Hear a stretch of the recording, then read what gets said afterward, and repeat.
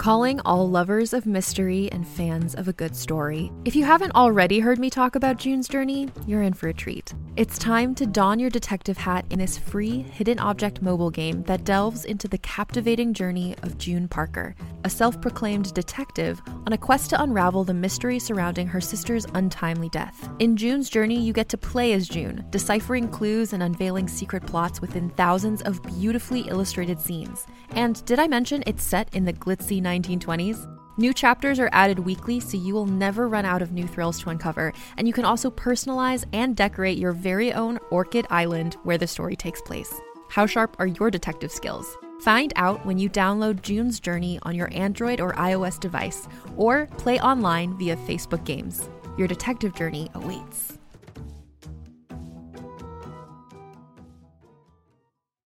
When you need mealtime inspiration, it's worth shopping Kroger, where you'll find over 30,000 mouth-watering choices that excite your inner foodie. And no matter what tasty choice you make, you'll enjoy our everyday low prices, plus extra ways to save, like digital coupons worth over $600 each week. You can also save up to $1 off per gallon at the pump with fuel points. More savings and more inspiring flavors make shopping Kroger worth it every time. Kroger, fresh for everyone. Fuel restrictions apply.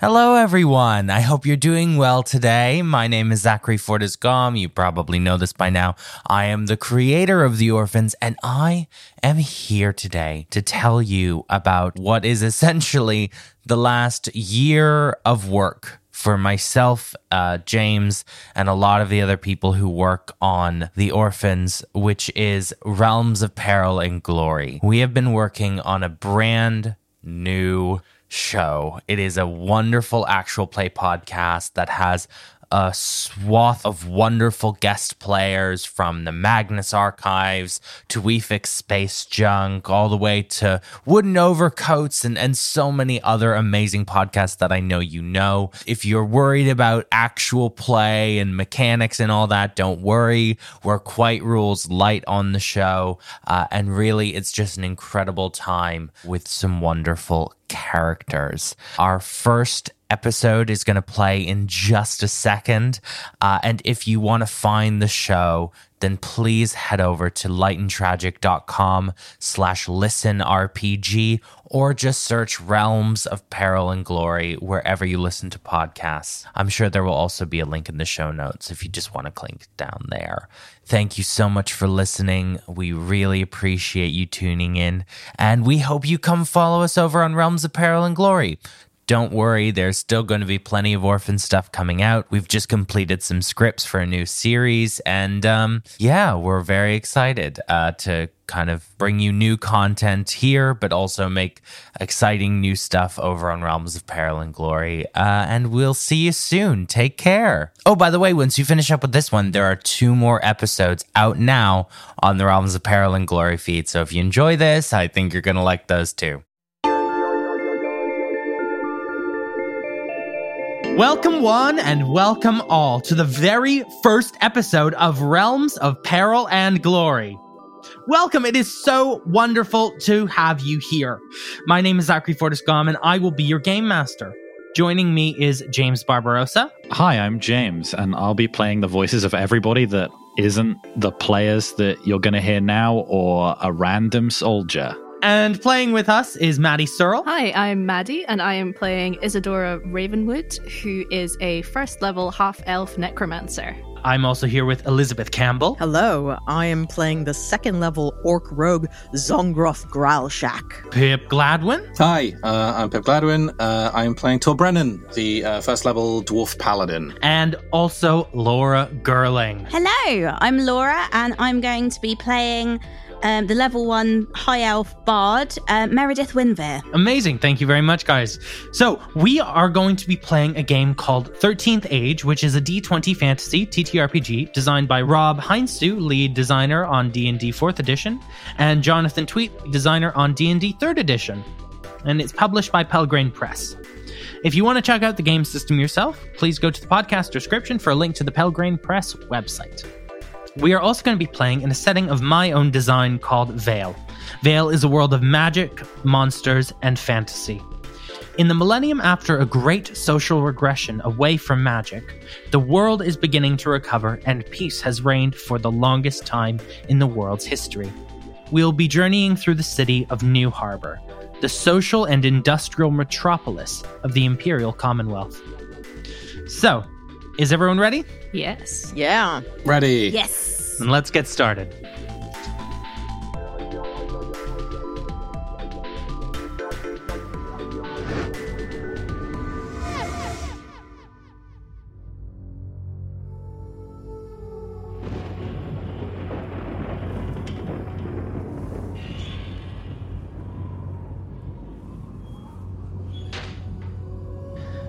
You are gliding through burned and blackened streets.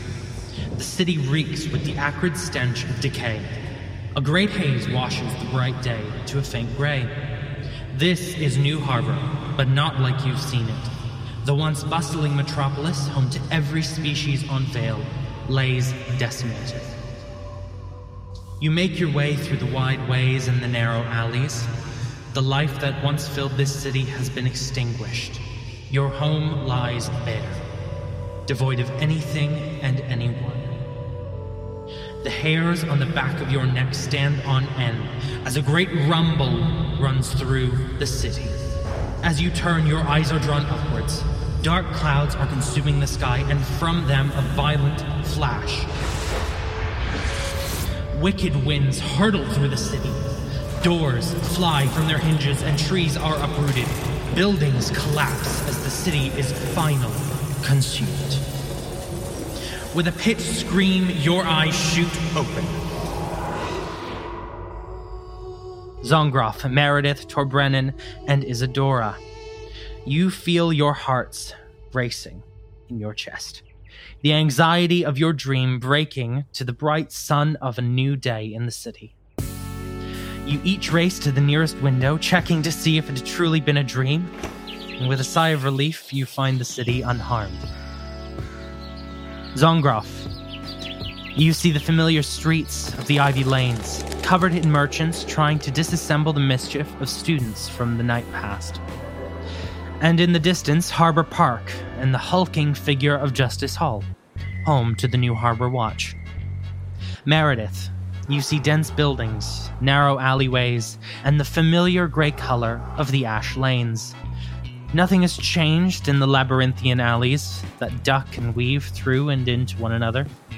If you crane your neck hard enough, you can just make out the flags of the Elven Dominion, the Imperial Commonwealth, and the Iron Brotherhood atop the grand mass of ships preparing to set sail across Vael. Torbrennan, you see these ships as well, though they are much closer. In Old Harbour, the sea laps at the shore and up against the original village out of which the city bloomed. Now, of course, built up and made into lavish homes for those old families of the city. From your small room, you breathe a small sigh of relief. Isadora, outside your window, you see the sprawling green gardens that cover the campus of Athril. The Academy of the Arcane sits in the center of the city, the jewel of New Harbour. You see people zigzagging across the grounds, making their way into the day's classes. From behind you, you hear the voice of your roommate, Emily Potts. What's wrong with you? What are you doing? Sorry, I just I had a weird dream. It was probably nothing. It's probably fine. Anyway, Good. People love it when you tell them about your dreams. You should do that at parties. Really? Oh, yeah, that's a really good people tip. are super into it. Every time you meet a new person, just tell them some dreams you had. Doesn't matter how boring, it's fascinating. Oh my goodness, that is such a good tip. I will definitely use that. And actually, I was going to ask you, are you going to be at lunch later? Yeah, I mean, I might be, but if I'm being honest, I'm kind of busy. I got a lot of to do, and it's a packed day for me, actually. I understand. Yeah, it's like this school is super like prestigious, and you have to be like constantly keeping on top of all your work and all that stuff. So yeah, I understand. Cool. Oh, okay. yeah, maybe another time. Get it. So you get it. That's good. Through the letterbox in the door flies a little paper aeroplane, which makes its way over to you and unfurls itself in your outstretched hands, Isadora. It's a note from Professor Irag asking for you to join her in the quad. Oh, nice. Sorry, I need to run, but I'm sure that I'll bump into you later. Hope you have a good day. Don't worry if you don't. Don't worry if you don't. Okay, cool. No worries. See you later. You move through the tight corridors of Athril as students move every which way around you, and you notice that everyone is giving you more space than they are the others. It seems as though the students are slightly wary of you, even without consciously knowing it. Hey guys, how you doing? It's a nice day, isn't it? Yeah, it's really nice. Everyone mumbles and looks down away from you. A couple people meet your eye and give you a small smile. But as you go, you shoot down the spiraled staircase and out into the grassy quad that acts as the thoroughfare for students moving between the buildings.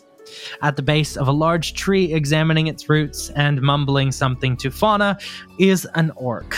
Umber and orange with slim tusks that only just poke out of the corner of their mouths. This is Professor Irog. Hi, Professor.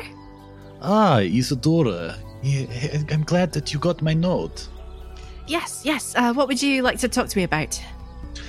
Oh, well, I was just going to invite you to the prayer event for Kinris at the Church of Rose this evening. You know, I'm sure everyone would appreciate it if you were there. Oh, yeah, of course. I'd be happy to. It's just that, even though I obviously, worship Roz, my medallion and everything, everyone can see, but I've never actually been to a proper service before. The whole organized religion thing is kind of a mystery to me, so is there anything I should know? I wouldn't worry about it. There's nothing organized. It's just in honor of Miss Dorai, who, as you know, was missing recently. I wouldn't worry too much about that. Oh, by the way, I know you appreciate the more interesting parts of herbology. I found these nightcap mushrooms for you. Oh, thank you. Oh, these are brilliant. Oh, I can't wait to use them in my potions and stuff. That's so cool. Yeah, thank you. I wouldn't consume them unless you particularly need to be unconscious. Okay, that's a good tip. I'll remember that. Yeah, thank you. Isadora, for a moment, you are jolted back into that dream. Only for a moment, light and sound flashes past you, and you get the distinct image of a room, tall and wooden, and a contraption. A clock counts down.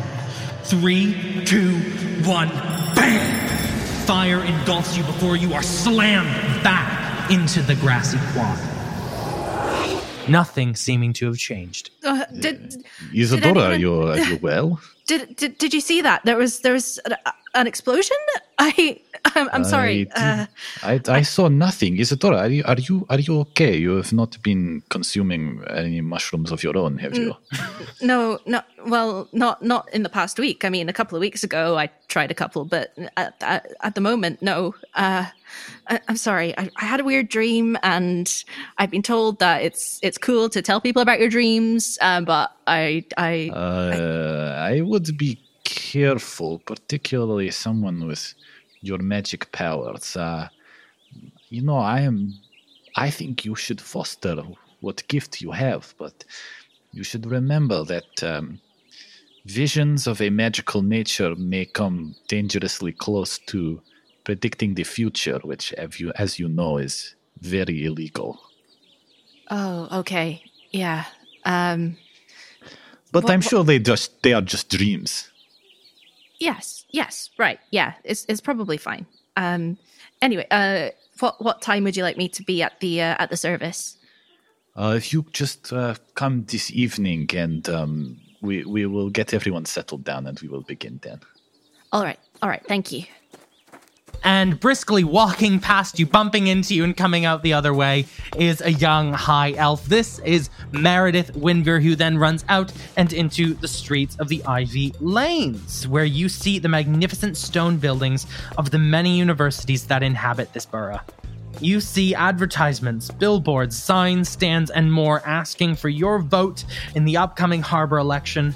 And you see names like Marcus Satchwell, Moira Langford, and Fenlis Littlefoot all promising you something different. It's Donna Day, the 16th of Fryhosh. 1 month since you arrived in the city and moved in with your boyfriend, Ash Aspen. With a great lurch in your stomach as you're walking, you see the world moves around you and changes. You see a hand, a strange symbol inked into it, a half circle running along a horizontal line. Beyond those hands, you see the great hands of the New Harbour Grand Clock Tower deafening door bursting in an explosion that engulfs everything. And with a final great lurch, you are back on the streets of the Ivy Lanes. You realize you're late for work. Oh, God, too much coffee this morning. Right. Okay, I'm gonna just keep dashing to work, I guess. Great. As you make it through the streets of the Ivy Lanes, you finally make it to a place called Cafe Pirelli, and you walk in the door. Cafe Pirelli looks like a place you might find in the Ash Lanes, actually. Run down with bare exposed walls, wooden furniture, worn down over time, and a staff consisting of beleaguered and disheveled employees. Altogether, the place has the charming aura of somewhere that is just getting by, but thriving nonetheless. That is, of course, until you look a little closer and notice that the brick wall is exposed on purpose and with tasteful spackling. The wooden furniture has not been worn down by decades of use, but by clever workman's tricks, and naturally the staff were not beleaguered because of destitution, but because of the latest trend diet, which had them running on mostly coffee and watercress. To the trained eye, this was merely the illusion of struggle. Or as the owner and your boss, Lorenzo Pirelli, so crassly exclaimed, poverty chic. Lorenzo was a gnome whose biology you were sure consisted of two things: ignorance and hair grease. Hey, Meredith, you're late for work. Come on, what are you doing? Sorry, Lorenzo. Just having one of those, those mornings and, you have these weird caffeine dreams. And I think it's the watercress as well that's kind of getting to me a little bit. Yeah, a lot of people on the watercress these days. Not sure what the appeal is myself, but whatever. No, just get behind the bar. It's fine. Just get behind the bar. Don't worry about it. Okay. Oh, hey, by the way, there's bookings for the open mic night. They're open. I know you wanted a spot. Oh, yeah, that would be great. I'd love that. Yeah, I'll put you down. Really keen. Thank you. And he lets you know that open mic night will be tomorrow on Fam's Day, the 17th of Fryhosh. So, you get behind the bar and you start serving customers.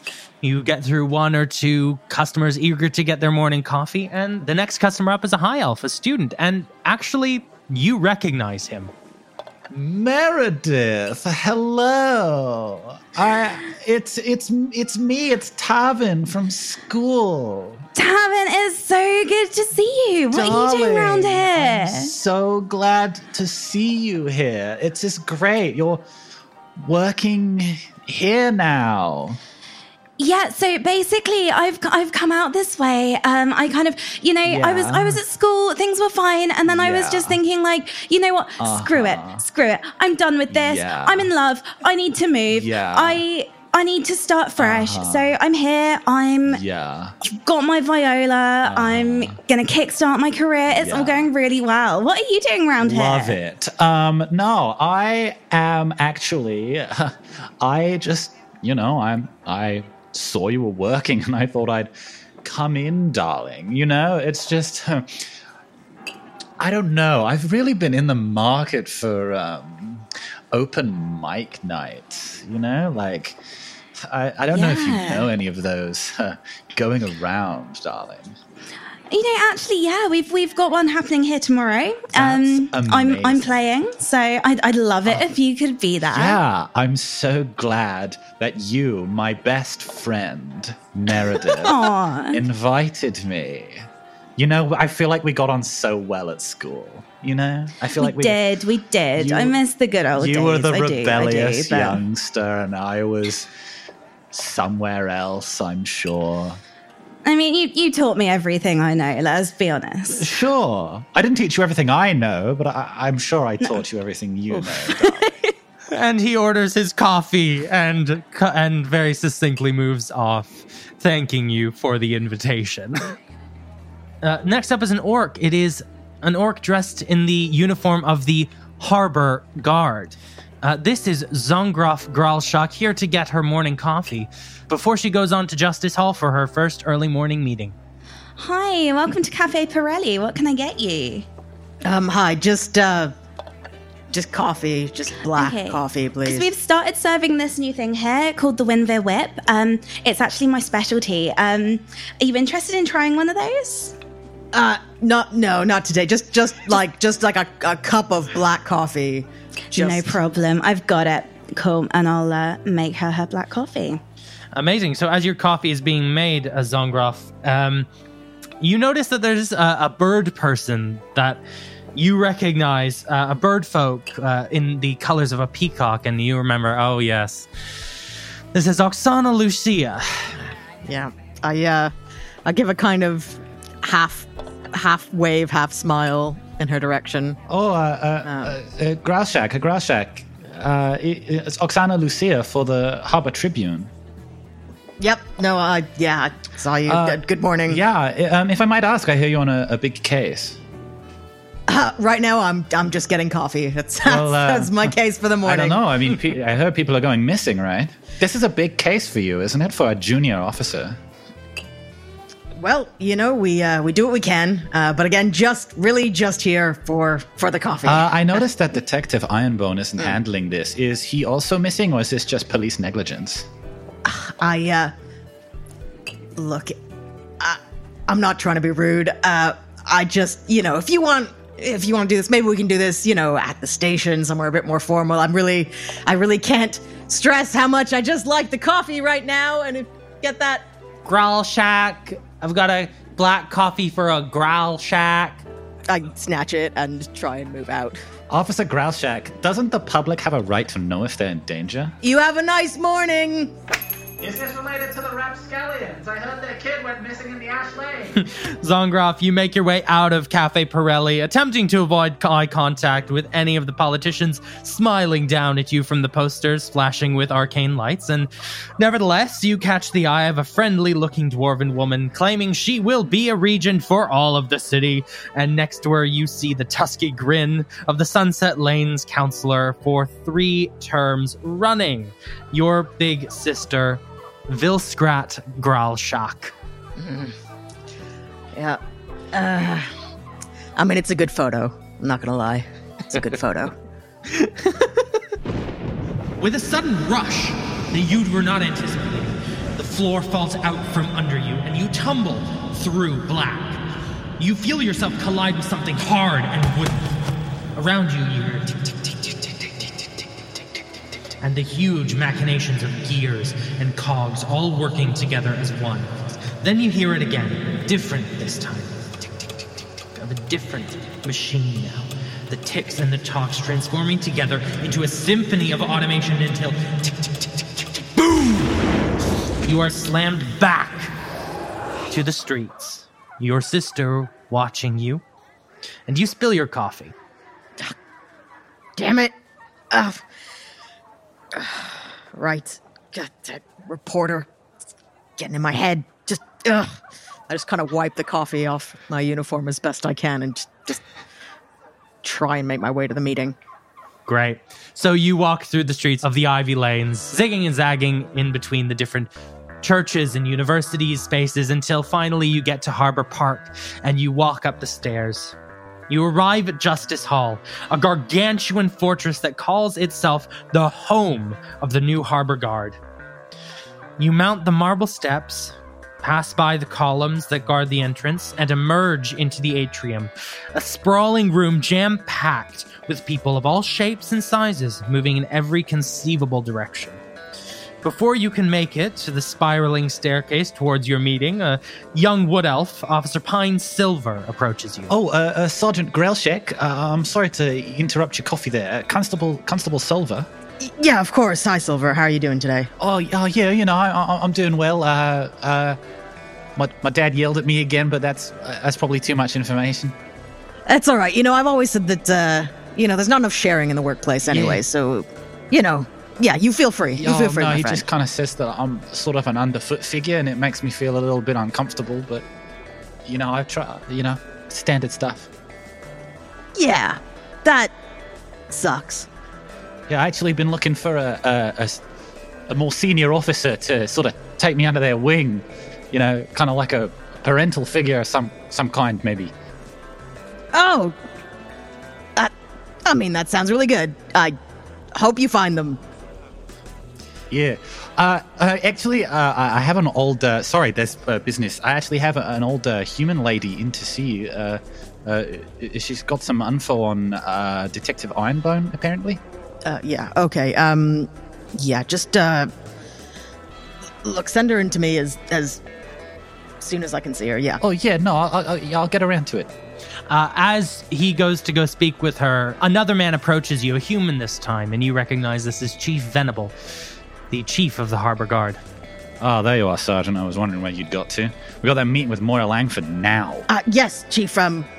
Just right there. Sorry, I was just talking to Silver. Yeah, no, on my way. Yeah, don't worry about it. He'll handle it. Look, come with me. I follow. So, Langford's a bigwig. Like it or not, since your superior Ironbone's gone walkabout, you're on the missing persons case. And sometimes moving from being a beat cop to somebody on a bigger case means being in charge, and being in charge means explaining what you're up to bigwigs who don't really know what they're talking about. Right. Look, Ironbone was really good at the public relations stuff. I've not done this before. I don't really know what I'm doing. Look, I get that, but she's not having any more of me, all right? And you are the officer on the case. I'm gonna need you to put your best foot forward and take point in the meeting. Just try and pacify her so she doesn't start making a splash. We can't have information leaking to the public when we're trying to, get the drop on the crims. Yeah. All right. Yeah, of course. Yes, Chief. Yes, Chief. Yeah, I'd appreciate that. I know this is all new to you, but I'm sure you can handle it. Right. As they continue their conversation, we are floating upstairs into the meeting room where they are headed. And we see, sat at the table round is a human woman. Looks as like this Moira Langford, perhaps. And next to her is a wood elf. She is clad in the armor of a hero, it looks like. And next to her is a dwarf. A young dwarf, by the looks of things. With a fanciful mustache, this is Tor Brennan. Just Tor Brennan. Tor Brennan, we want to affirm ourselves to the Watch as part of this investigation. And I want you to be the one to step up and join the Watch officer in charge. Right. Yes. That I can do. That I can do. Never really saw myself working with guardsmen, though. No. Well, this is the situation that Langford's hired us to do. But I think an up-and-coming young blood like you is perfect. And honestly, I believe in you. I think you'll do us proud. Earn your name and prove the honor of the Blades. Thank you, Rose. I will not let you down. I'm sure you won't. The door opens and you see the lithe figure of one Theo Venable. He is dressed like a beat cop and wearing the expression of a man who would rather be having several of his most valuable teeth removed than here. You'd been told that this is the Chief of the Watch, the most senior officer there is in the city. And behind him strides an orc wearing the Watch seal. Yeah, morning everyone. This is Officer Growlshack. Hello, thank you for coming. Candidate Langford, it's nice to meet you properly. Yes. May I introduce myself and my superior? This is Rose the Swift of the Blades of Valorous. I myself am Tor Brennan, simply Tor Brennan for now. It is a pleasure to be here and quite a pleasure to meet all of you. Mr. Venable, you must be. Yeah, that's right. And I do not believe I have had the pleasure. I gesture to not you specifically, but I know we've met a fair few of your kind. Yeah, well, good. Sergeant Growlshack, I'm taking over the missing persons case. Ah, yes. Wonderful. I hear we will be working closely together. Right. Because you're here. A blade of Valorous. Yes. Right. I look at the chief. Kind of. A bunch of bloody vigilantes. But they've been hired for the case. That's just what we're dealing with today. Is this Langford's doing? Yeah, seems like she doesn't really feel like we're pulling our weight on this one. Yeah, well, look, she's rich. She's got the money. She can hire private security. Right. Yeah. Well, it's lovely to meet you, Torbrennen and Miss the Swift. Yeah, you can call me Rose. Very nice, Rose. Zongroff. Yes. Good. All getting along. Wonderful. Right, well, I think it's probably time that we actually get down to business here. No less than 7 people have gone missing recently, including my own grandfather, who is a very prominent member of this city's elite. Yes, thank you, candidate. I assure you that the Harbour Guard is doing everything in our power to find what's going on and to assist all the families of the people who've gone missing. Well, I'd hope so, given that one of your own has gone missing as well, one of your captains. But I would have thought you'd have had more leads by now. Well, of course, just because not all the information's been made public doesn't mean that there's not many leads that are being considered by the Guard. Well, perhaps we ought to make a fair bit more of it public. I feel like the public has the right to know, and maybe if we outsource this, we might get any information. Well, I see we have certainly outsourced some of it. I look directly at Torbrennen. Well, now, if I may, Madam Candidate. Yes, go ahead. Whilst the people do deserve to know what is happening, it would not do to cause a panic amongst the citizenry until we fully understand the scope of what is happening here. I would say that the Guard, it would seem, has been doing everything within its power to take care of this issue. But perhaps, all respect, perhaps the Guard's power is not necessarily sufficient. Which is why you have hired us. And here we are. So I say, why are we wasting time around here? Let's go and get to the bottom of this thing. I certainly feel that they have been rather insufficient in solving this case on their own, which is why I have taken the liberty of hiring you, Honourable Sir Dwarf, and the Blades of Valorous to assist the Watch in their work, out of my own personal funds, might I add. Yes, well, of course, that is your prerogative to do that, candidate. I'm sorry, I'm willing to keep this under wraps for the moment, just for your own sake. I respect your reasoning, but honestly, I have a duty of public opinion. My hands are tied. Yes, well, and we have a duty of public safety, and sometimes things need to be kept quiet while things are being investigated, and Zongroff is just kind of tapping a pen nervously.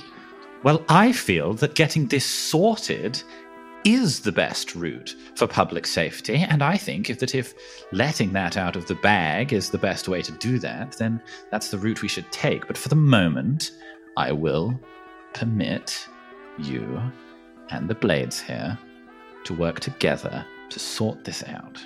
Now, if there is some sort of shadowy wrongdoer behind these disappearances, it would not do to immediately let them know that we are on the case.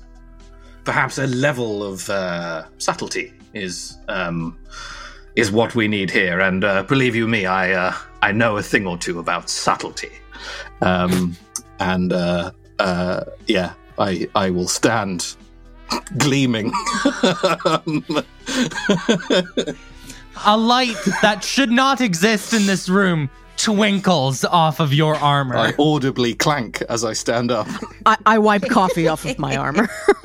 Is there a skylight in this room?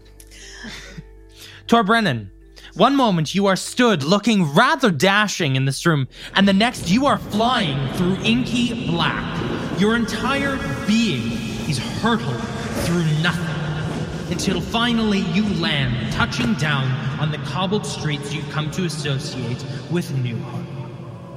Everything is covered in a haze, obscuring the buildings and people around you. Through the haze, you can hear distant screams. You walk forward, and through the haze emerges a huge mass on the ground. As you get closer, you see the face of an enormous clock, the metal twisted and contorted. There are deep gashes in the ground where you think the clock face must have landed. You feel a tug behind your belly button, and the last thing you make out before you are yanked away are the hands, one towards 11 and the other towards 4. In an instant, you are dropped back into Justice Hall, stumbling and falling to the ground, looking less dashing than a moment previously. Oh man, you okay? Tor Brennan, are you fine? Yes, something in my eye. Terribly sorry. I shall sort myself out, and then you and I, Sergeant, we shall get on the case. Rose, a moment. Yes. And I will. For 1 second, Zongroff, could you roll me wisdom, please? Perception check, specifically. Yes. First roll of the game. Man. Woo! Can I add my police-style perception to this? Please do. Please do. Damn right. Well, that's a natural 19 to start with, so that's Hey. 25. Wonderful. Zongroff, you recognize what just happened to Tor Brennan. Right. You feel that's familiar to what just happened to you in the streets. Right. Well, good. It'll be nice to have some support. I try to smile at Tor Brennan as he's I'm trying to sort get of Rose's nodding, eye. smile, and I'm Yes. just sort of trying to take Rose out of the room for a second. Great. Rose, you are led out of the room by Tor Brennan as you speak out in the hallway for a moment. Brennan, what was it? Okay, so never happened to me before. When people get visions of like the future. Yes. In all the stories, there's always a vision of the future, some terrible portent, and then the hero has to go and solve it and fix. I just had one of those. I think I'm following you. I just had one. There was a clock, and it was a lot of smoke, and I think something was on fire. And there was an 11 and a 4, but I couldn't. I don't remember which of the hands were on the 11 or the 4. That's going to come into play. That's going to be, that time very important to everything that's about to happen. Yes, that sounds like particular details that you should maybe be jotting down. Okay, good. Genuinely, I honestly thought you might have been more skeptical. It sounds like that maybe this is something to do with your future here and your part in this quest. Well, I mean that. Yes, I would say maybe don't let it get in the way, or let the watch notice that maybe you're, falling over and seeing things. Well, okay, sure. I fell over a little bit. That's fine. You went right over. All right. Just fled on the floor. Okay. It was embarrassing, honestly. No, you're right. I mean, Tor Brennan, I believe in you, and I know you can handle this, but I think some level of decorum would be important. So not just rush at it head first, then? Well, I wouldn't say that. I mean, that's your biggest strength. That is my biggest strength. Yeah, you got the momentum. You know? Not fast, but once I get going, hard to stop. Yeah. It's an unstoppable force, movable object kind of situation. Well, okay. This is a lot to process. I think I'm just gonna carry on with whatever. Just we'll sort out this missing persons thing. And you know what? I guarantee this whole clock thing and people disappearing and this whole missing persons thing. Oh, they're connected. Oh, they're always connected. They're always connected. Always connected. You can always trust those dreams. The door opens and Moira Langford steps out. I hope you're both well. Look, I wish you luck, young Sir Dwarf. I know that hiring the Blades for this was the smartest thing I could have done, and I hope between you and me that the Blades may add some import, some speed to this proceedings. I think we can be trusted to add some speed to the proceedings, certainly. Marvelous. Well, best of luck to you. And Moira Langford steps away.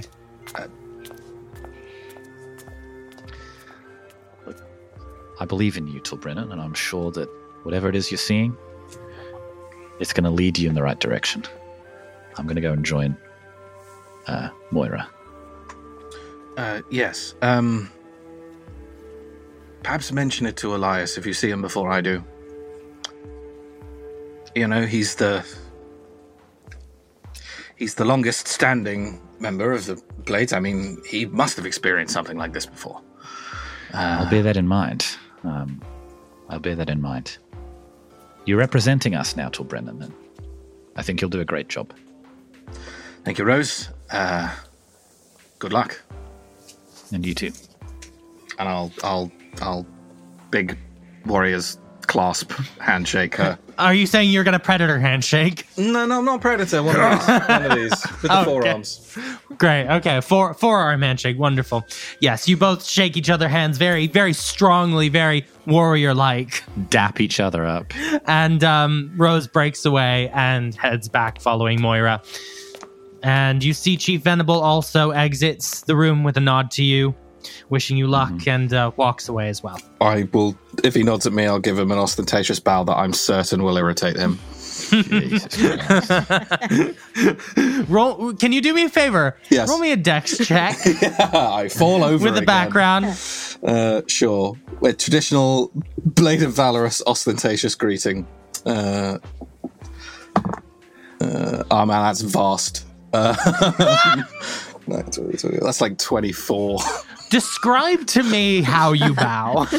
In the time it sort of takes him to turn slowly and do a little, an acknowledgement nod, I have thrown my right arm out to the side, placed my left hand sort of in the middle of my chest, stepped back with my right leg bending, keeping the left leg straight, and I lower and bow and sort of sweep out my blue sort of cloak as I do so. Great. Miss Langford, people like this are just a danger walking around the corridors. Are you sure you want this on the quest? Moira just scoffs and walks out.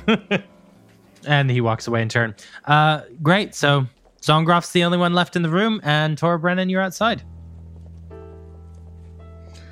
So, leads. What have you got? And I take out a little notebook. Right. Look, buddy, Suspects, leads, Yeah. someone's missing, there'll be something. Right, look, I know... Look, you've been hired here. You're here to do a job. I respect that. I just... The vigilante angle, it's not... Yeah, okay. You know what? I appreciate the help. I appreciate the help. I take out my notebook that I definitely got coffee on this morning, and it's all, the pages are sticking together, and it's not been a good morning, has it? All right. Tor Brennan, is it? Yeah? Yes. Look, we got 7 missing people now. They've all just disappeared without a goddamn trace in the city. And one of them is Captain Ironbone, who was in charge of this case until he went missing. I was just supposed to be the junior on this. I was just here to help. This is, it was great. I thought this was great. This was like a big case. It gets me off the streets, gets me away from just having to tell kids to stop writing on walls and stuff. I thought, this is exciting. This is going to be a big, big thing that I'm going to have my mentor, Captain Ironbone, to help me. And he had all the clues and all the evidence, and he was thinking it through. And then, anyway, he disappeared. So I'm in charge now. Yeah, it's been 4 days. And I'm in charge now. I take a step towards Zongroff. Sergeant, you seem... what's the word? A little stressed, perhaps. I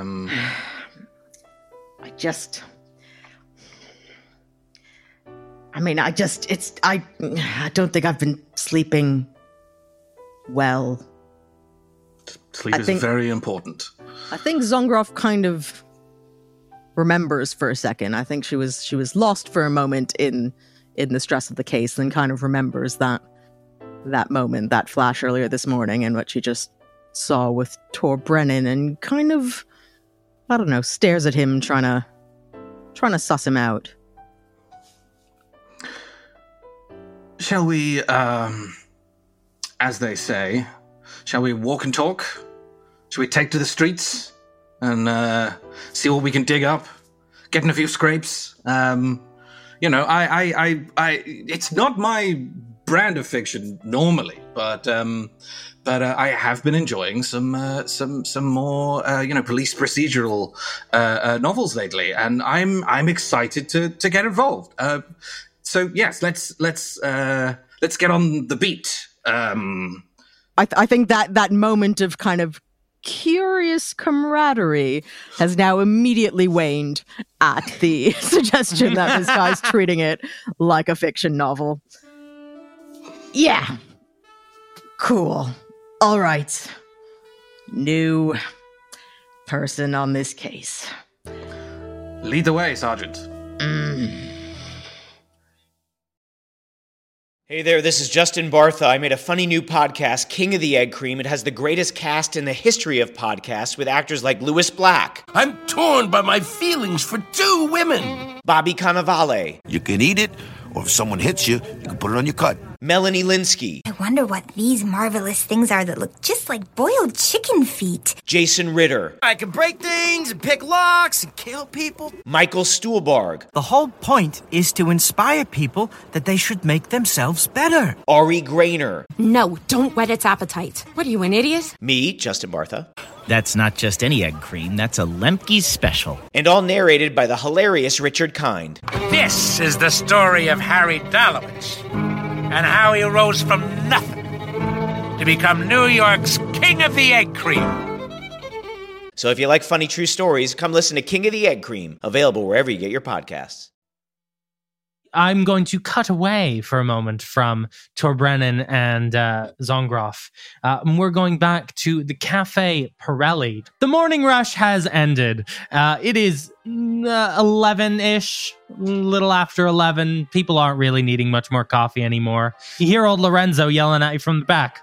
Hey, May, what are you doing? It's dead here. Take a break. Okay. Spending all my money on nothing. Come on. Don't mind if I do. Out the door, you spot a flash of purple, and with a pang of dread, you remember the terror of your dream from last night. You feel relieved as your eyes adjust, and you see that it's merely a half-dark elf dressed in purple. As she moves by, you see a flash for a second of her face twisted and contorted in a ghastly scream, and that same shape, a sphere bisected by a horizontal line. Oh, actually, Lorenzo, you know what? I think I'm just gonna, take a seat, have a coffee for a moment. I'm not feeling so great. Yeah, do whatever you want, but it's not a tab. You gotta pay. Oh. I'm not made of money here. Come on. No, forget it. Into the shop walks Isadora. Hi. Could I get just a latte, please? If you've got any nice spices or anything, that would be awesome. Oh yeah, yeah. We got some lovely spices here. I got some spices for you. Yeah, what kind of spices you after? I got some. I got some nice cinnamon. That's a good one. Oh yeah, yes, please. That would be great. Yeah, cinnamon latte. I got it for you. Don't get up, I May. think she needs a Winville whip. Don't get up, May. What's a Winver whip? That sounds awesome. What is it? Oh my goodness. Okay, so it's the Not best. on the menu. So, okay, Lorenzo, just let me make one, It's not on the and we'll menu. see if she likes it. Look, it's not on the look. I think we can let the customer decide. Yes. I'd if it's off menu, that's special. That would be really cool. Yeah, it's like an exclusive thing. Oh my god, that sounds amazing. Yeah. So Meredith, roll me charisma check at advantage. 22. Yeah, he's pretty convinced. Yeah. If I get another one of those incidents, we're gonna have a problem. It's coming out of your pay.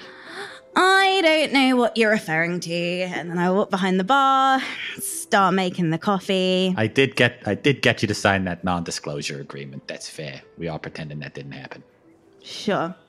Meredith, can you roll me a intelligence check to see if how well you can make this Winveer whip? Oh, I can make it in my sleep. Oh, maybe not. I got a 10.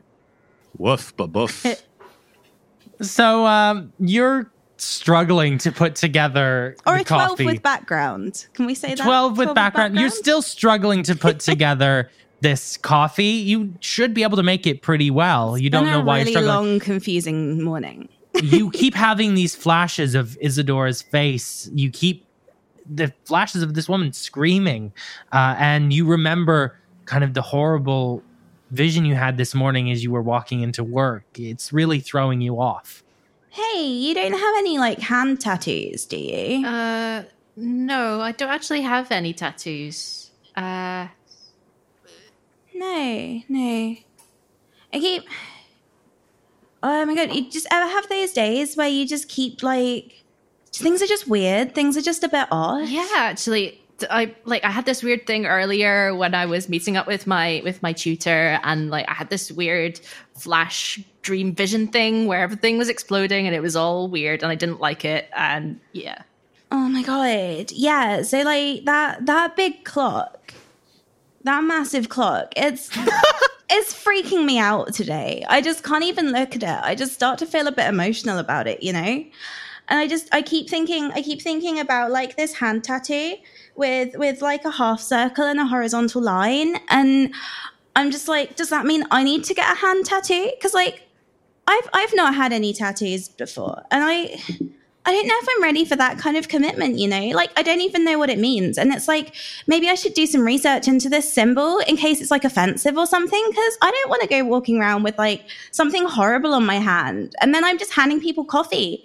And then there's just something offensive there. And no. I mean, I don't really understand what you're talking about, but it sounds really tough. Neither do I. I'm really sorry. I am still here, and this sounds insane.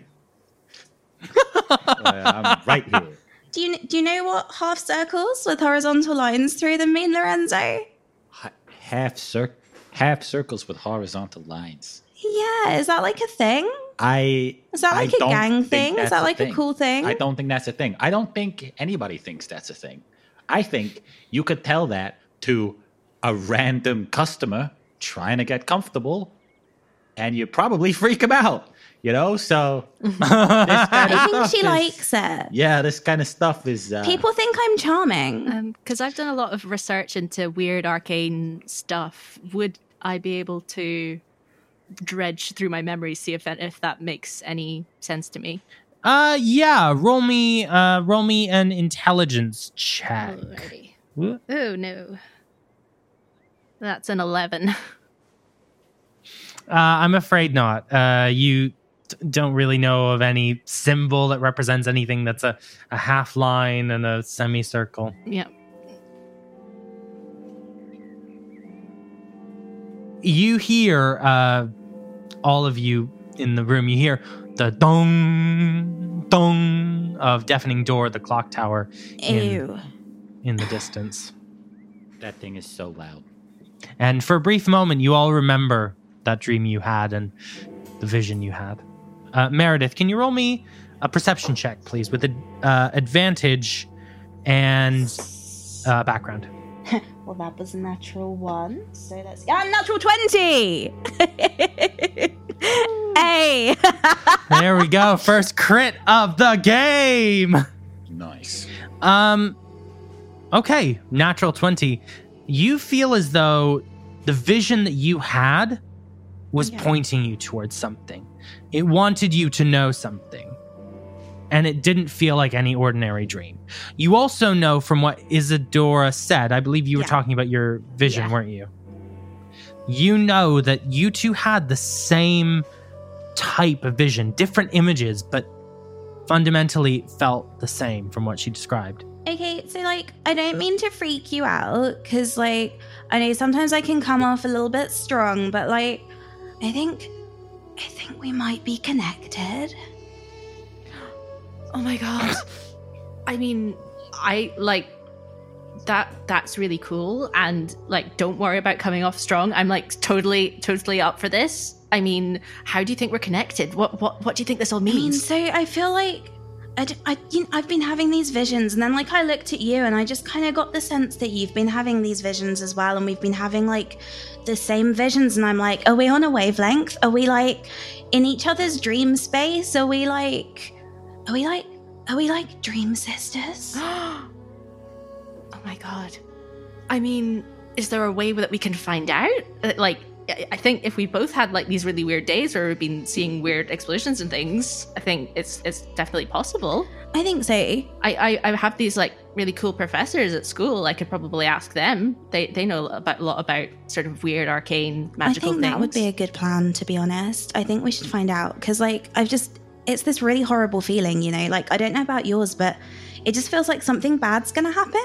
And I feel like feel good I should probably kind of be doing something. I mean, we could go and ask my professor Yorog for help, because they know a lot about like well, actually maybe not them. They know a lot about plants. That's probably not useful right now. Anyway, I mean, yeah, I think there's a time and a place for plants, and I don't think this is the time and the place. But like, I'd love their tips on some just good plants for interior decorating, to be honest. Like, I mean, I'm staying in a real grimy place right now, so yeah. I think I need some house plants. If you ever need a shopping buddy, I mean, this gal right here, I'll hit you up. That would be so great. That would be so good.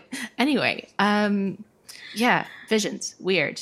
What should we do? What should we do? I mean, I don't know. I kind of feel like maybe we ought to kind of go investigate this clock, but at the same time, the clock freaks me out, and I don't want anything to do with it. So. Yeah. I remember like something counting down to 1 and then exploding, and I don't want that to happen to us if we go there. But also, we're probably not going to know what it is unless we go there, and I don't know. Did you have any like specific times in your dream? No, I don't think so. No. It was just, it just counted down, and it was a tall room. It was made of wood. That's all I remember, really. Well, maybe if we go and we just like avoid the time, like avoid going on the hour, so we're not there when it chimes, we'll be safe. Okay. I reckon. I think that's a good plan. I think I made a really good plan. That is a really good plan. That is a really good plan. Okay. Let's do it. Cool. That's amazing, Sweet. you know. And I think for when you get dreams, I think what's it's important to do is I've heard that you should always be generous, you know, give out the energy you take in. And I've heard soul dream sisters always tip. That's what I've heard. They always tip. Oh, really?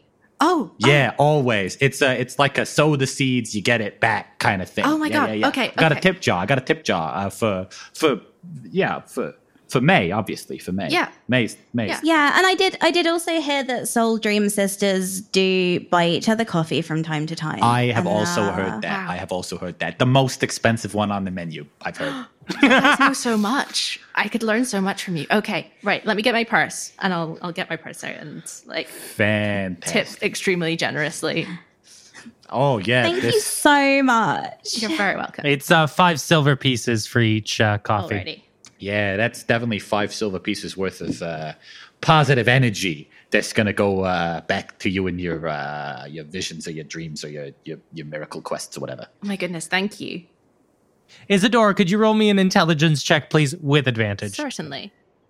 I got a 21. 5 silver pieces is, not out of the question for coffee, but it is certainly on the high end of how much one could charge for a cup of coffee. Oh, it is. Is for the Wimford Wiltshire Weeping Whip. You know, it's the house special. It's the house special. You know what I mean? Yeah, I mean, like this seems like a. Does that mean I can put it on the chalkboard? That means you may absolutely put it on the chalkboard. It's all. Thank you so much. And then I'm just gonna scroll. No, wait. I'm sure there's like some gorgeous calligraphy going on. That's permanent marker. Permanent marker. I'm just gonna. I'm just in a messy caffeinated scroll. I've written Winver Whip, 5 silver pieces. God damn it! That looks amazing. I'm so excited I could be here for this moment. This is like a new coffee being created. This is amazing. Thank you so much. I'm gonna have to get a new chalkboard. Hey, 5 silvers, 5 silver. 5 silvers, 5 silver. Come on. There you go. Right, let's go see a clock. Okay. Okay, I've got an idea that may or may not be a good idea, and I would love your opinion on it. So, I love hearing ideas. I have this thing I can do. It can sometimes freak people out a bit, and I'm not sure, like, if it's totally necessary, but I would personally feel safer if I did this. So, I can create skeletons. And what? I can summon this skeletal minion. His name's Horace. He's lovely. Horace Boneman. He's my best friend. And he can help protect us if anything weird happens at the clock tower. What do you think? So has Horace, like, always been a skeleton? Or, like, was he once an alive man who then became a skeleton? And, like, has he always been, like, a skeleton that you summon? Or at one point was he just a skeleton, just an inanimate skeleton? Like, well, I don't really know. I'm still learning a lot about my abilities and things, and it's all a bit confusing, but I'm studying a lot. And what I think that I have summoned a skeleton that already existed somewhere in the world, and I don't know who it belonged to, but I call him Horace because that's a nice name. Horace is a great name. I think we should bring him along. I mean, like, I've heard that, like, skulls are, like, on trend at the moment anyway. So, like, yeah, it'd be cool to be seen with someone like that, I reckon. Okay. Right. Maybe we'll wait until we get into the clock tower before we do it, just in case. Because I've made that mistake. Otherwise, a few everyone times. will want a skeleton friend, you know? Oh, and you yeah. can't just be summoning skeletons for everyone. I know, it's extremely special and important, and only for, like, the most important occasions. I completely agree. I feel honored that I get to see Horace. Oh, I'm so glad. Hey, May, if you're having fever visions, it's pretty quiet here. Maybe you ought to just take the rest of the day off. Yeah, I was gonna. Thanks. Yeah. All right. Have a good afternoon. Tell everyone about the Winville Whip, okay? I am not going to do that. And you walk out of Cafe Pirelli. And you make your way over to Deafening Door, the clock tower that resides in the same building as the Harbour Council. And we're going to cut over to Zongroff and Torbrennan. You both are also walking through the Ivy Lanes. You walk through Old Harbour. You're talking through the different aspects of the case, getting him up to speed. Torbrennan, you hear the chimes of a bell nearby. And you look around and you see the clock face from your dream. It is Deafening Door. I freeze and stare up at the clock face. What is the time on the clock face in this moment? The time on the clock face is 11:10. And as I look at this clock face that I assume is very clearly the clock face from my my vision. Yeah, you reckon. Which, in the vision, do I recall which hands were pointing at which numbers? I have 11 and 4, but... You have 11 and 4. Roll me... Let me think about this. Roll me perception again. Yeah. At a disadvantage. Fuck yeah. Love a disadvantage.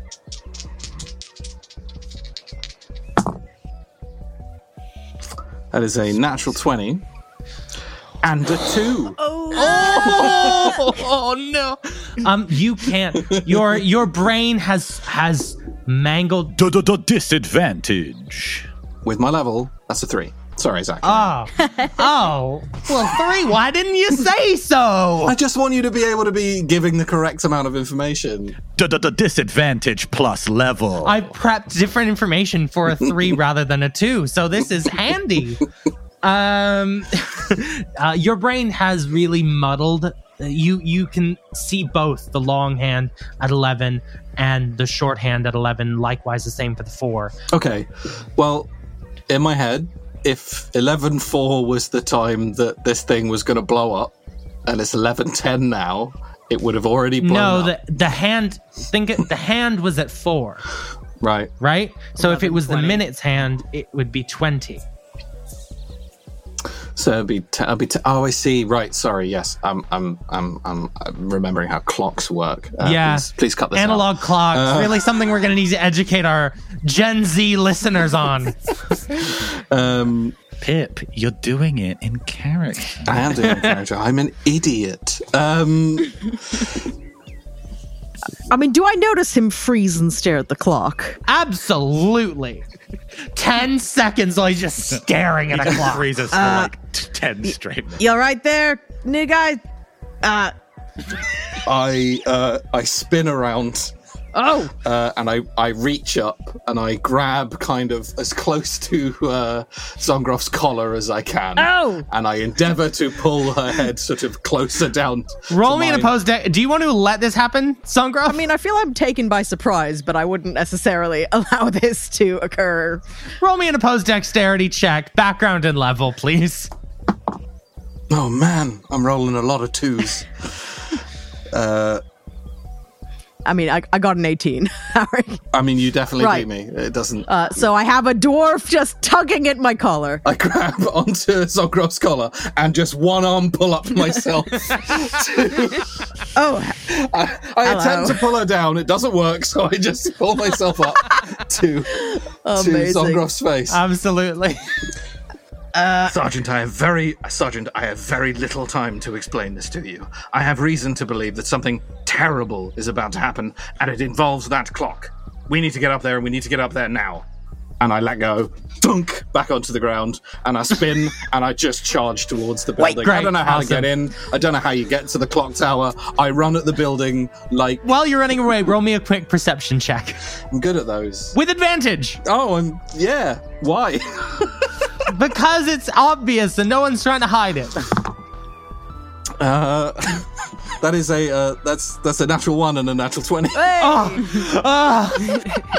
You see a person leaving the clock door through the clock tower. The door is still open, and as the door is shutting, you shove your foot in and you can get into the clock tower. Well, hey, where are you going?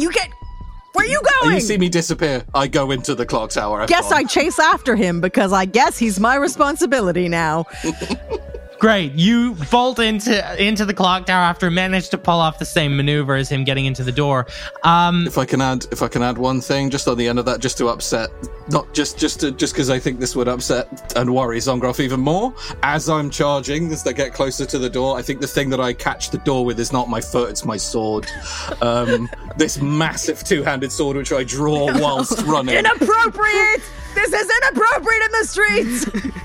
Fling it open with the sword and just like disappear in, and you hear like a battle cry as I go into it's reverberating. So, Meredith, Isadora, do me a favor, roll me perception checks, both at advantage. All right. 18. Oh, but perception is, I know you just said it, wisdom? Wisdom background level. Lovely. 24. 16.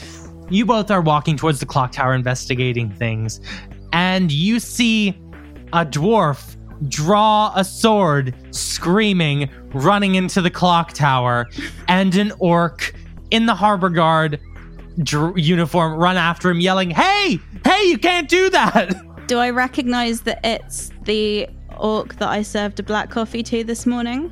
Yeah, and actually, Isadora, you recognize the orc as well. This is Zongroff Gralshak, member of the Harbour Guard. You have to check in with the Harbour Guard occasionally, and let's just say there have been a couple incidents on the streets, those moments where you learn not to just summon skeletons willy-nilly. Oh, it's that Sergeant Gralshak? What? Why is she running after that man with the massive sword? I don't know. And do you reckon they had like scary clock visions too? Oh my god, what if they did? They might have done. I think we should follow them. Okay. Yeah. Let's do it. Okay, great. Cool. Yeah. Totally going in the big clock.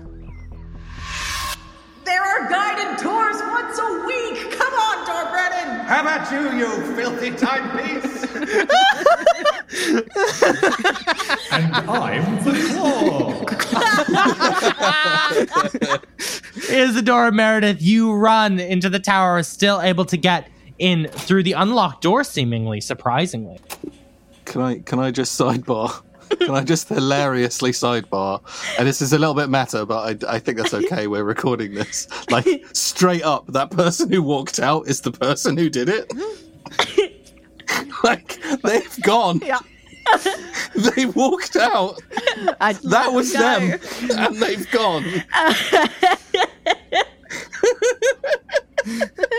If I'd been more switched on, I'd be like, well, hang on, who's that guy coming out of it? But it's like, no, the tower. Amazing. Go! So, Torbrennan, you are running up the steps of the clock tower. You are getting to the clock tower room. Gralshak, Zongroff, you're desperately trying to catch up with this somehow speedy dwarf. He's so short but determined. And you hear ambling behind you are two young women just saying, but what if they had visions too? What if they had visions too? And climbing up after you. Torbrennan, you reach the door first to the clock tower room, and Zongroff a moment later catch up to him. The door is closed. Okay, I wouldn't break my stride. I would kick it as hard as I can. Absolutely. Roll me strength, please. This is a dramatic thing to do, so I feel I'm going to add my Blade of Valorous background to this for kicking a door in. Please, yeah. Absolutely. Man, that's a +8. That's a natural 20. Oh! That's a natural 20, but that would be 28 with bonuses. Describe to me running up the stairs and knocking down the door. I'm doing my best to kind of take the stairs sort of two at a time, which isn't easy, being a dwarf, being this height and wearing full plate armor and carrying a two-handed sword. I'm charging up. I sort of come up and around the sort of corner of the stairs and spy this door. I don't break my stride. I kind of pull the sword in and lower my left shoulder, sort of roughly I'm kind of at perfect height for the lock, I feel, being dwarf sized. And my armored, the sort of pauldron on the shoulder is the thing that hits the hits the door first. And I assume with a natural 20, I just plow right the hell through it. 100%. That door is not built to withstand anything, let alone... I just want to tell the time. Oh! Sorry, can I just get a confirm from the DM that isn't actually happening? That's not really happening. I don't exist. So you burst that door open. That door splinters into 1,000 million pieces. This is no longer a functional blocking. This is merely a portal now into another room. You see the grand bell chamber before you of the New Harbour Clock Tower, and deafening door, the bell for which the tower is named, hangs ominously above your head. And you feel the shrill, piercing ring of something distinctly magical thrumming around you. But you see nothing. And behind you, Zongroff arrives. And a couple seconds later, so do Isadora and Meredith. I will obviously immediately try and grab Torbrennen, who has just had a full snap and destroyed public property as far as I'm concerned. I just grab his shoulders. What? Sergeant, please. There is method to this. Something up here is not right. Like, take a second for yourself and tell me you don't feel that. Roll me a perception check, Zongroff. And actually, everyone else. It's a 25 from me. 22. 9 from me. Meredith and Zongroff, both of you wait for a moment, pause, and you feel this shrill, dark, magical energy ringing. Can I hear any ticking? You hear the ticking of the clock tower. And what was your perception? 22, I think. 22 it was, 22. And you hear the tick, tick, tick, tick, tick, tick, tick of something else, something a little bit smaller. I understand that you are upset. This is a door, and can be replaced. There is something else happening here, and I suggest we discover what it is. Hello, I say, seeing these two young women who've just arrived. Hi, did you guys have sorry, this is really forward and personal, but did you have weird clock visions and dreams? Oh my god, yes. Yeah. Right? Sorry, what? Isadora? What are you... Oh, yeah. Sorry, Sergeant. I just came with this lovely lady here because... I'm Meredith. Sorry, I'm Isadora. Sorry. We went straight to the super strong friendship dream sister thing. We're best friends. Hang on a second. Hang on. Weird. Visions. You said something about... Sorry, you said something about visions and the clock? Oh, Sergeant, it's clear you had them too, didn't you? Of course you did. Of course you did. Here we are, the four of us. It makes perfect sense, and I am very excited to dig into this, but if you all had the same vision as me, there's a good chance we're all about to die. So, let's find out from wherever it is that rather unpleasant magical sensation is coming from, shall we? Yeah. A little light, and perhaps you could put your prodigious investigative skills to the test, Officer Zongroff. How does that sound? Yeah. Zongroff is just very shocked at everything that's just happened in the last 30 seconds, but no. Something bad is going to happen. I'll pat Zongroff kind of on the back and just... Police work first and freak out later. I just nod and start investigating, because that's what autopilot looks like. Yep. Absolutely. Everyone roll me a perception check. Maddie, roll with an advantage, please. Alrighty. Can I game something here a little bit? What's the light level like in this room? There's light from outside. It's pretty light. It's well lit? Okay, not to worry. Yeah. I rolled an 11. I got a dirty 20. This D20 apparently only rolls 2s. So we're going to put that one in the naughty D20 jail. I rolled a 22 again. You all start looking around the room. Torbrennen, you look up at the bell and you kind of start to convince yourself that the bell is definitely where the sound is coming from. Probably you can hear like some like reverberations off the metal or something, but you're like definitely sure it's probably the bell. Meredith, you are just looking in corners, like there's something hidden somewhere, but you don't find anything. Zongroff, you turn on that familiar panic police ear. You start like, you're not even like looking, you're like listening more, and like you're kind of echolocating this thing, and your foot actually finds it first. You stub your toe against something, and you can feel a magical zap push you back. There's something here. Isadora, would you like to touch it? Yes. Isadora, you push your hand against what seems to be nothing, and then suddenly the spell dissipates, and you see the shape of a sharp and brutal machine come into focus. Without a moment's hesitation, the machine jumps to life, seemingly aware of its detection. Metal slides against metal as two figures unfurl from the machinery and prepare to strike. Roll initiative. What is this mysterious machine? How does it relate to these ethereal visions? And can our heroes defeat these automatons? All this and more in the next episode of Realms of Peril and Glory. See you next time. Yeah. Theme tune. That's the theme tune, right? So, Maddie, can you let everyone know where they can find you? You can find me on Twitter at Maddie_abstract. And on my Twitter, there are various links to other stuff that I do, including my old fantasy comedy podcast, The Prickwillow Papers, and stuff that I do for Rusty Quill, like Stella Firma and Inexplicables. So check it out.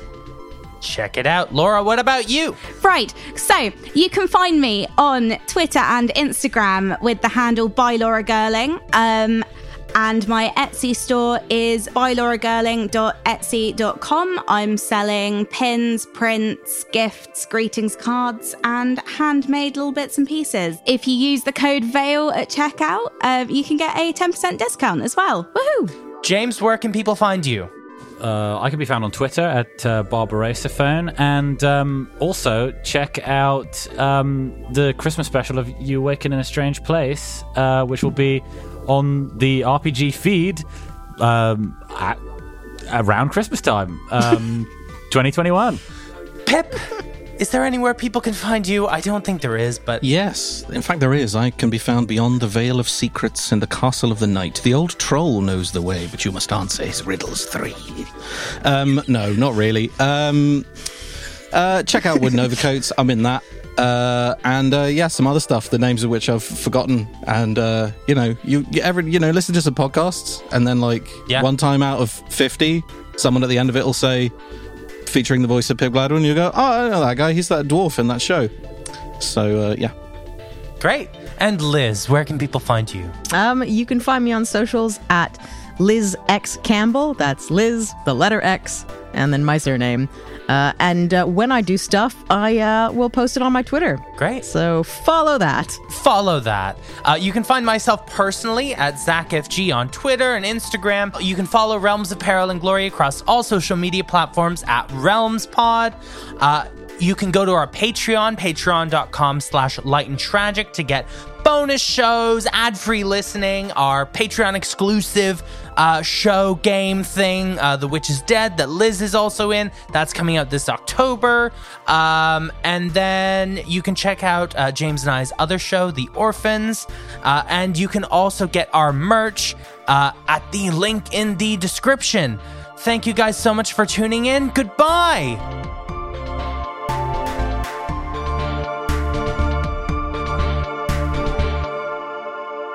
Goodbye, everyone!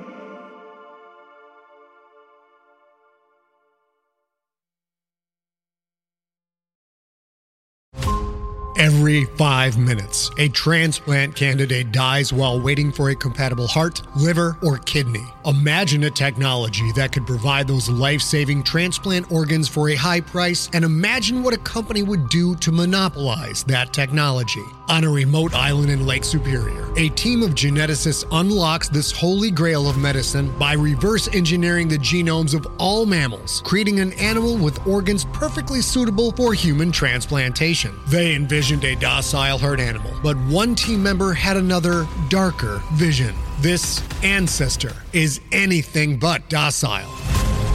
The team's work spawned something big, something evil, something very, very hungry. Ancestor is a complete serialized fiction podcast by #1 New York Times bestselling novelist Scott Sigler, with all episodes available. Binge the entire story now on Apple Podcasts, Spotify, or wherever you listen to podcasts.